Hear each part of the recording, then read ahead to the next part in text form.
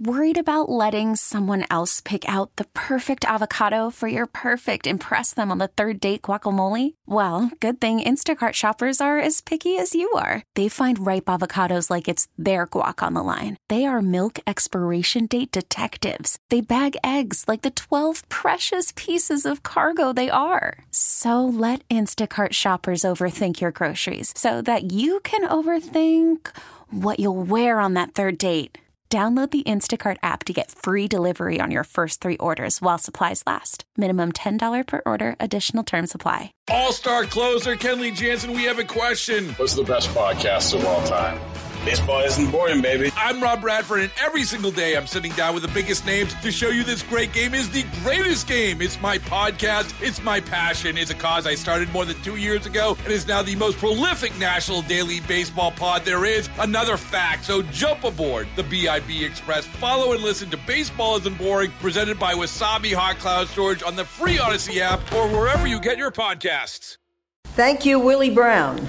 I remember a long, long time ago, Willie Brown was the very first and only public official to support me when I ran for the Board of Supervisors in 1969. And Willie Brown has been a friend, a mentor, and for me, a scholar in the art of politics ever since. That was the late Senator Dianne Feinstein. For more on this, we're joined live and in studio by the aforementioned former San Francisco Mayor Willie Brown and KCBS insider Phil Matier. When was that, Mr. Mayor? Do you remember? No, I don't remember. I do remember she said it, though, because I enjoyed her having said it. But more important for me is that I met Dianne when she was pushing a baby carriage, and I was trying to get a house up on Forest Knolls.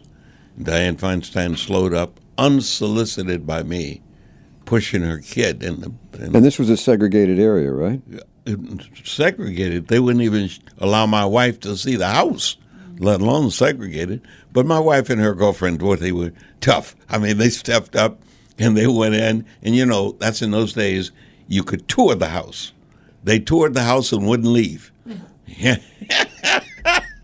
And then Dianne Feinstein showed up in a Sunday morning, Sue Bierman, Dianne Feinstein, and a few other people showed up and literally created the first civil rights protest in early '61 in San Francisco. What was it you saw in her that had you encouraged her to go into politics? Well, Dianne was so well informed.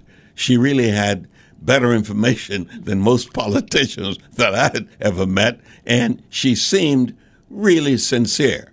That quality of sincerity lasted until the last vote she cast last night in the U.S. Senate. What kind of politician kind of dies with the passing of U.S. Senator Dianne Feinstein? In this case, San Francisco's most iconic, statuesque, independent Democrat, not progressive, not conservative necessarily, or what have you. Dianne literally was Dianne. She was a party unto herself. She didn't mind taking heat or criticism. She was the first woman to accomplish all these things. She had her setbacks, though, as well. When she ran for governor, she got trounced by Pete Wilson, and that was a tough one. And a lot of people had counted her out then. What was it about her that kept her coming back? She just had the spirit and the quality that it takes to be that courageous and that indifferent to the attitude that other people had about whether or not she wins or loses. You know, I chaired or co-chaired every campaign Dianne ever ran in, the winners and the losers. And if you recall, when she was first the nominee for governor, trying to become the nominee for governor, her campaign director and her operation fired her. Yeah. I was speaker at that time, and so I picked it up and put the numbers together to make sure she stayed in the race. I was going to say, when you initially met Dianne Feinstein, she was genteel enough you could mistake that for being soft, which she was not. Oh, no, forget it. She didn't even, let me tell you, you wouldn't even make a pass at her. And I'd show you how far back, and that was a long time ago, because Dianne didn't have any of those kind of qualities. Dianne was Dianne, and you knew she knew what she was talking about. Oh, and she could be such a pain. She had this thing with her she had this thing about 20 questions. I mean, she would say something like, "Where am I going today?" And they'd say, "You're going to lunch." And you'd say, "Okay, who am I sitting next to?" "Oh, I'm sitting next to Eric and Mickey." "Okay, what time is it?" "This." "Why are you speaking for 15 minutes?" And she would keep asking, like, "What's on the menu?" until the staffer had to stop and say, "I don't know." And she did that with department heads, and she did that with a lot of people. I have a question for you before we go. When Dianne took office, this city was in a complete turmoil, like nobody had ever seen. We had the assassination of Harvey Milk, the assassination of Mayor George Moscone, Jonestown, the mass suicide. We had bombs going up. We had bullets flying. San Francisco was counted out then, and it came back. Think that she would say it's counted out now or coming back? She would tell you that it is coming back. She would tell you that San Francisco could never be counted out as provable from the performance result 1906 quake. Gentlemen, thank you very much. Thanks, we Ed. won't see the likes of Dianne Feinstein ever again. She was, as you said, she was one of a kind.